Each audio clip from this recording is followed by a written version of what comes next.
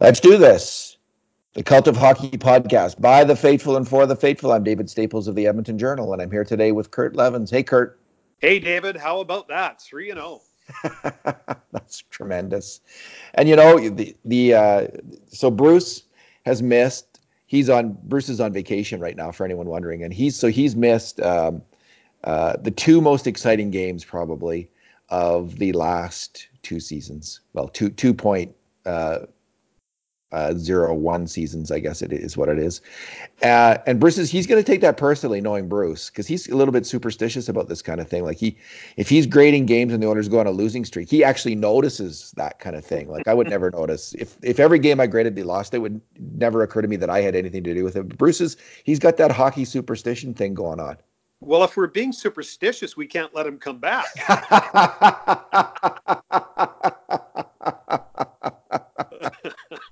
Just kidding, Bruce. We love you. Yeah, that we are just kidding, Bruce. Although if Bruce will never forgive himself if they lose the next one.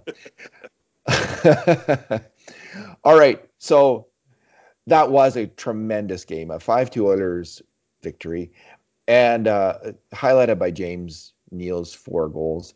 And that's why the game was so excited. I mean, the Oilers have won other games by this amount, but it really has put an exclamation mark on the huge trade that Ken Holland pulled off. And I'll tell you what, when that happened this summer, Kurt, and I don't know if you felt it personally, but it was like a fire ran up and down the spine of Oiler fans across Western Canada, because there was something about Lucic on the team that it had to change. It was definitely not working. I won't get into it because we've been through it ad nauseum, but even though Neal was just had a 7-goal season in Calgary, and you know, people wrote about him in the newspapers there as if he was the second coming of Patrick O'Sullivan by the end of the year. He was humiliated. He was benched. He wasn't playing. He was no good there.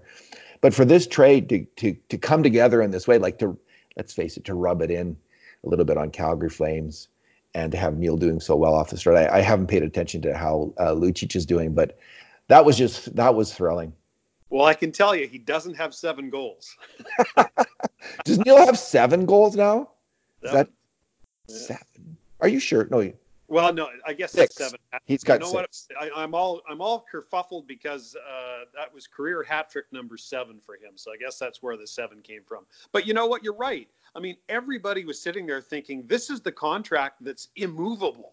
We're stuck with it. No one's going to take this on. So, I mean, yeah, I think we all owe Ken Holland a beer because the way this is turning out, man, I think he's the king of the hill. Oh yeah, all praise Ken Holland. Like that, that was a huge move. So this is our 2 good things, 2 bad things, and 2 numbers podcast. We've already kind of covered my good thing, which is James Neal. But I do want to say this: all of those goals, there was no cheapies there. All of those goals were just goal scorer goals. Yep. You know, the first one, which was from the high slot, on a turnover, I think it was, passed onto a stick by Derek Brassard. He moved with the puck. He kept moving laterally with the puck, and he got it off really quick. And both those things combined to make that a very, very difficult chance for the goalie to stop. I mean, he slammed in the one from the edge of the crease. The final goal was a one-timer shot from a sharp angle, but he just fired that as soon as he touched it. And I'm trying to, what was the other one? Well, the one that really stuck in my mind was it was the shot pass from Draisaitl right to the doorstep. Yeah. And you don't score those goals if you don't know what you're doing. The stick was in the perfect place. Draisaitl hit it top corner. It was a thing of beauty. What was this? Oh yeah, okay. And then the second goal, which was his first power play goal, that was the one where he showed. So he's working this play down low on the power play with McDavid. McDavid passes it to him. He passes it right back. And it might have happened again where Neal was just such a cool customer down there. Like he didn't sense the moment was right, so he just fired it right back to McDavid. It goes around the circle, comes back to again, and then he pivoted and fired it in with great hands. Like Kurt, I don't think we're seeing a mirage here, and I hope we're not. Of course, you know, it's not sustainable, the shooting percentage, as as we will be told by many, I'm sure. But nonetheless, we are seeing someone who can really shoot the puck and playing with people who can really set him up. It's a nice combination. Well, and this is a guy that has 9, 10 seasons of 20 plus goals. I mean, he has this track record as being a consistent NHL goal scorer. And on the power play, I like what you said about being on the power play, because you know what I like about James Neal the most, other than the fact that he can put the puck in the net, he knows how much time he has on the power play. He never looks like he's in a hurry. He understands I've got a quarter second here, I've got a half second there, and it gives him the chance to both make little plays and find those quiet spots on the ice where guys like McDavid and Draisaitl and Nugent Hopkins can find them. If that keeps going on, we've got two lines that are super dangerous going forward. And that power play with those three skill guys, Nugent Hopkins, Draisaitl, and McDavid, able to handle the puck and throw it around, that could be killer. Yeah, and you know, 5 tonight, 2 for 4 the night before against LA. This looks like the power play that we had the year we made the playoffs. So what was I going to say? Let's go with your good thing. What was your good thing? My good thing was the momentum that was created from the first two lines, but then the bottom two lines didn't piss the momentum away. I mean, you know what we've seen for the last couple of years? Everybody said, the Oilers are playing line and a half hockey, because really what we had was a line and a half. Well, now when those two first lines with Neal on that second line, I think we can agree we have two real first lines now. But then, especially when the Sheahan line came out with Kara and Russell, I mean, they cycled that puck like you wouldn't believe. And so this momentum that the top two lines would build up, then these guys would keep the puck in the Islanders' end for the next 45 seconds. That was such a great game from Jujhar Khaira. Maybe his best game as an Oiler. Like, I know he didn't. I don't think he didn't score. Did he? Didn't put up any points, but wow, he was just a force out there. And this is the player. Like, I mean, I remember watching him in Bakersfield in I think it was his third season. By the end, he was that kind of dominant player at the AHL level. He was just a force on the ice, and we saw it now and then when he came into the with the Oilers. But he's just been, as Bruce calls him, the Okotoks, because which is it's a very complicated joke. The Okotoks is a big rock, but this big rock is known as an erratic. An erratic, that's right. An erratic. So because, or no, he calls Cassian the Okotoks. I screwed it up, Bruce. Sorry. Well, I But think Kara, we got two Okotoks. JJ's erratic too. He got double one of the moments that Okotoks. I thought really stood out is he had young Dobson on the cycle in the corner, and he hung on to that puck for, I bet you if you put a clock on it, he had the puck for 20-25 seconds, and Dobson just couldn't get a step on him, and because Kara's so big and strong, he couldn't push them off the puck either. To me, that's how JJ has to play. He's got pretty good wheels, but he has to be smart and use his size on the cycle. To me, that's where he's the best. I noticed that same play, Kurt, and I was thinking about Dobson. Welcome to the NHL, kid. No Like, you're kidding. playing, you're playing. I just thought you were playing against men now. This is the reality, and it ain't fun. The other. So Sheahan played really well, and I had earlier been criticizing that line, saying I don't think they have enough speed to do it with Kara and Sheahan on the same line. But I was proven wrong tonight. Like, I hope I get proven wrong a lot more nights, because did that line ever play well? They were strong. I thought Haas was okay. I mean, he was a little bit culpable on the last goal, although it developed into a 2-on-1 down low essentially. But the interesting thing, both Haas and Neal on the power play, both those happened because of illness, right? Yes. Chason getting sick, Yeah. and Sheehan getting injured. So it's funny. Like, we've heard this. It's one of the kind of the staples of hockey. Like, the idea is, like, someone gets hurt, you got to take advantage of that opportunity. Well, we're seeing it this year, and we haven't seen that in a while, and it's great to see. Well, think about it, David. We had 35 goals in the press box tonight. If you put together Chason's goals from last year, and the guy that we got from Arizona, that's 35 goals sitting in the press box. Last year, we all would have gone, "Oh, that's it. We're going to lose this game." So, And we would have lost it, Kurt. You know it too. All right, your bad thing. I don't mean to dump on any particular player after a strong performance like that, but I've yet to see anything that convinces me that Granlund should be in this lineup on a regular basis. Quiet to a fault is how I would describe it. And with Josh Archibald, if he's healthy Thursday in New Jersey, I can't imagine a world where Granlund stays in. I certainly wouldn't pull Russell out after the performance that he had on that third line tonight. Not a chance. Not a Yeah, chance. so on an overall strong performance from the club tonight, I thought the weakest link was Marcus Granlund, and he needs to pick it up or he's going to be finding the pine way more often than he's used to.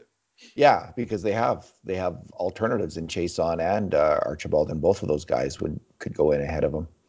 So my bad thing was, so the Oilers were dominant in this game, I thought, but nonetheless, I was having the heebie-jeebies. They were up 2-1, and who comes down, picks off.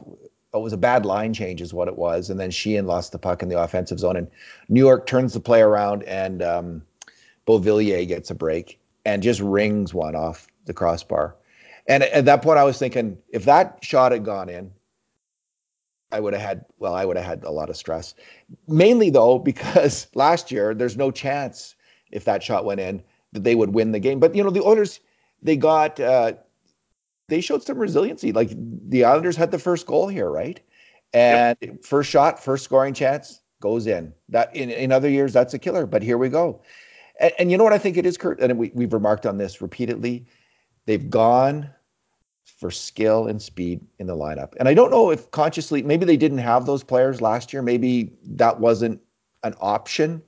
You know, Todd McClellan didn't have Ethan Bear ready to go. He didn't have Joel Persson ready to go. He didn't have Haas and Nygaard and some faster players. He had other players he had to use. So I'm not necessarily blaming the coach uh, on this kind of thing, but just going with those fast players. I maybe am blaming the GM a bit. Holland's idea of hockey is it's paying off. Well, and I mean, here's just one example of speed on this night. It was in the first period, and the puck got dumped in on the right hand side, and I thought the skater had half a step on Ethan Bear, but Bear beat him back to the backboards, got body position on the guy, then had the presence of mind to wheel around, strip the puck, take a step and a half, and then clear it. I mean, That was that's a a great play. yeah, that's a play of someone who's played like 200 games in the NHL. Um, but it was because he put the work in the off season. He's got the wheels and the acceleration now. He was able to beat the Islander to the puck and wheel and make that play. I think Ethan Bear last year wouldn't have made that play, and the Islanders would have ended up on the cycle in the corner. I have never seen this Ethan Bear before. Nothing close. And I always thought, actually, I thought his skating is going to keep him out of the NHL. That's what I really believed all along. And so I'm as shocked as anyone at seeing this. Fantastic for him, though. Fantastic that he was able to do that as get that kind of training. He got some good coaching, but he also put in a tremendous amount of work. So good for him. And I mean, like, I feel like knock on wood, knock on wood, knock on wood with everything we're saying here because it's very early here. But he's holding his own right now in a very difficult situation. And Adam Larson and Nurse were not that special in the preseason together. They weren't in the first game. They got eaten alive, is the truth. And Bear and Nurse have been better. Darnell Nurse has been better, and Well, you that know was what? Both some guys hit. tonight they those guys tied for the team lead it's in CF and chances for. That pairing had the puck going north all night long, where Darnell's the transporter, Ethan is the transition guy. I initially thought Ethan might be better off with Oscar, but now that I've seen two games with Darnell and Bear, I'm thinking they're the better choice. Yeah, it's working out well, and it's freed up Nurse to do what he does best, like play on the attack. He's an attacking, aggressive player, and to have to play this defensive style, I don't think that's Darnell Nurse's game to be the shutdown guy, honestly. So glad to see that. Okay, number. What is your number, Kurt? 11. 11. This is the first time the Oilers have been off to a 3-0 start for the regular season in 11 years. 11 years. The last time we did this was 2008, 2009, where we won four in a row. We beat the Avs, the Ducks, and then a home and home against the Flames. We started that season 4-0. We haven't started the season 3-0 since until this year. There's one active player in the Oilers organization who was on that team in 2008, 2009. David, who is it? Sam Gagner. Sam Gagne. Yeah. So first time in 11 years that we've gone 3-0. Feels kind of good, doesn't it? It feels fantastic because they just had to get off to this kind of start, and McDavid and Draisaitl have just kind of hit another level. I mean, I think Connor hasn't. He's the same. In fact, I still think Connor's just a wee bit behind where he was last year. Yep. I still Yep. see signs of that, a little bit of rust with the puck, few bobbles that you wouldn't normally see. But Draisaitl has never played this well. Yeah. He's in beast mode, and he has Yeah. been for the first three games. And if he keeps this up, wow, what kind of a season is he going to have? And in two ways, right? Like he's really good on both sides of the puck this year.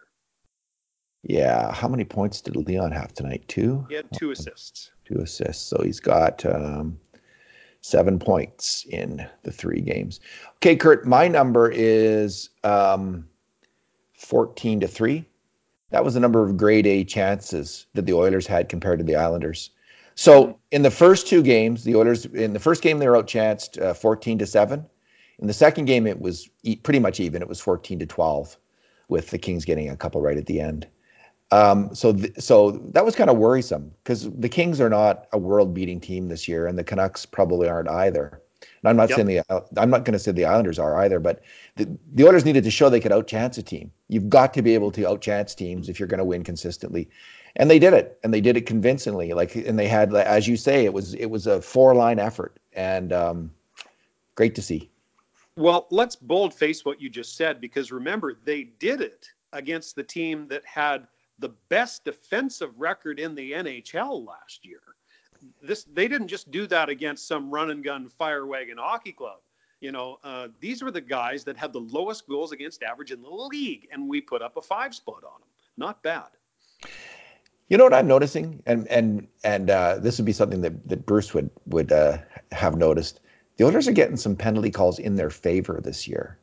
Like there was early in the game, there was an interference call on McDavid where someone grabbed him. Would have Yep. never been a penalty.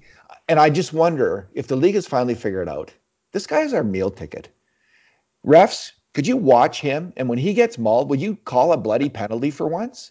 Because he was Yeah, getting it's all last year, and it wasn't happening. And now, and I've seen it two or three times this year where there's yeah. been penalty calls that wouldn't have happened last year, I believe. Yeah, I don't disagree with that. You know what? And it's not just him. In the third period, Zach Cassian was making a rush down the left-hand side. And he grabbed the guy's stick and just picked it up and chucked it into the corner. And I kept waiting for the whistle to blow, and it never did. So I think we're maybe getting a good swing from the Zebras, which, I mean, when's the last time we got that? So Oh, a long time ago, Kurt. A long time ago. this wasn't a good thing or a bad thing or a number, but I do have this lasting vision in my mind of Leo Komarov standing on the bench wondering what train hit him at the blue line tonight.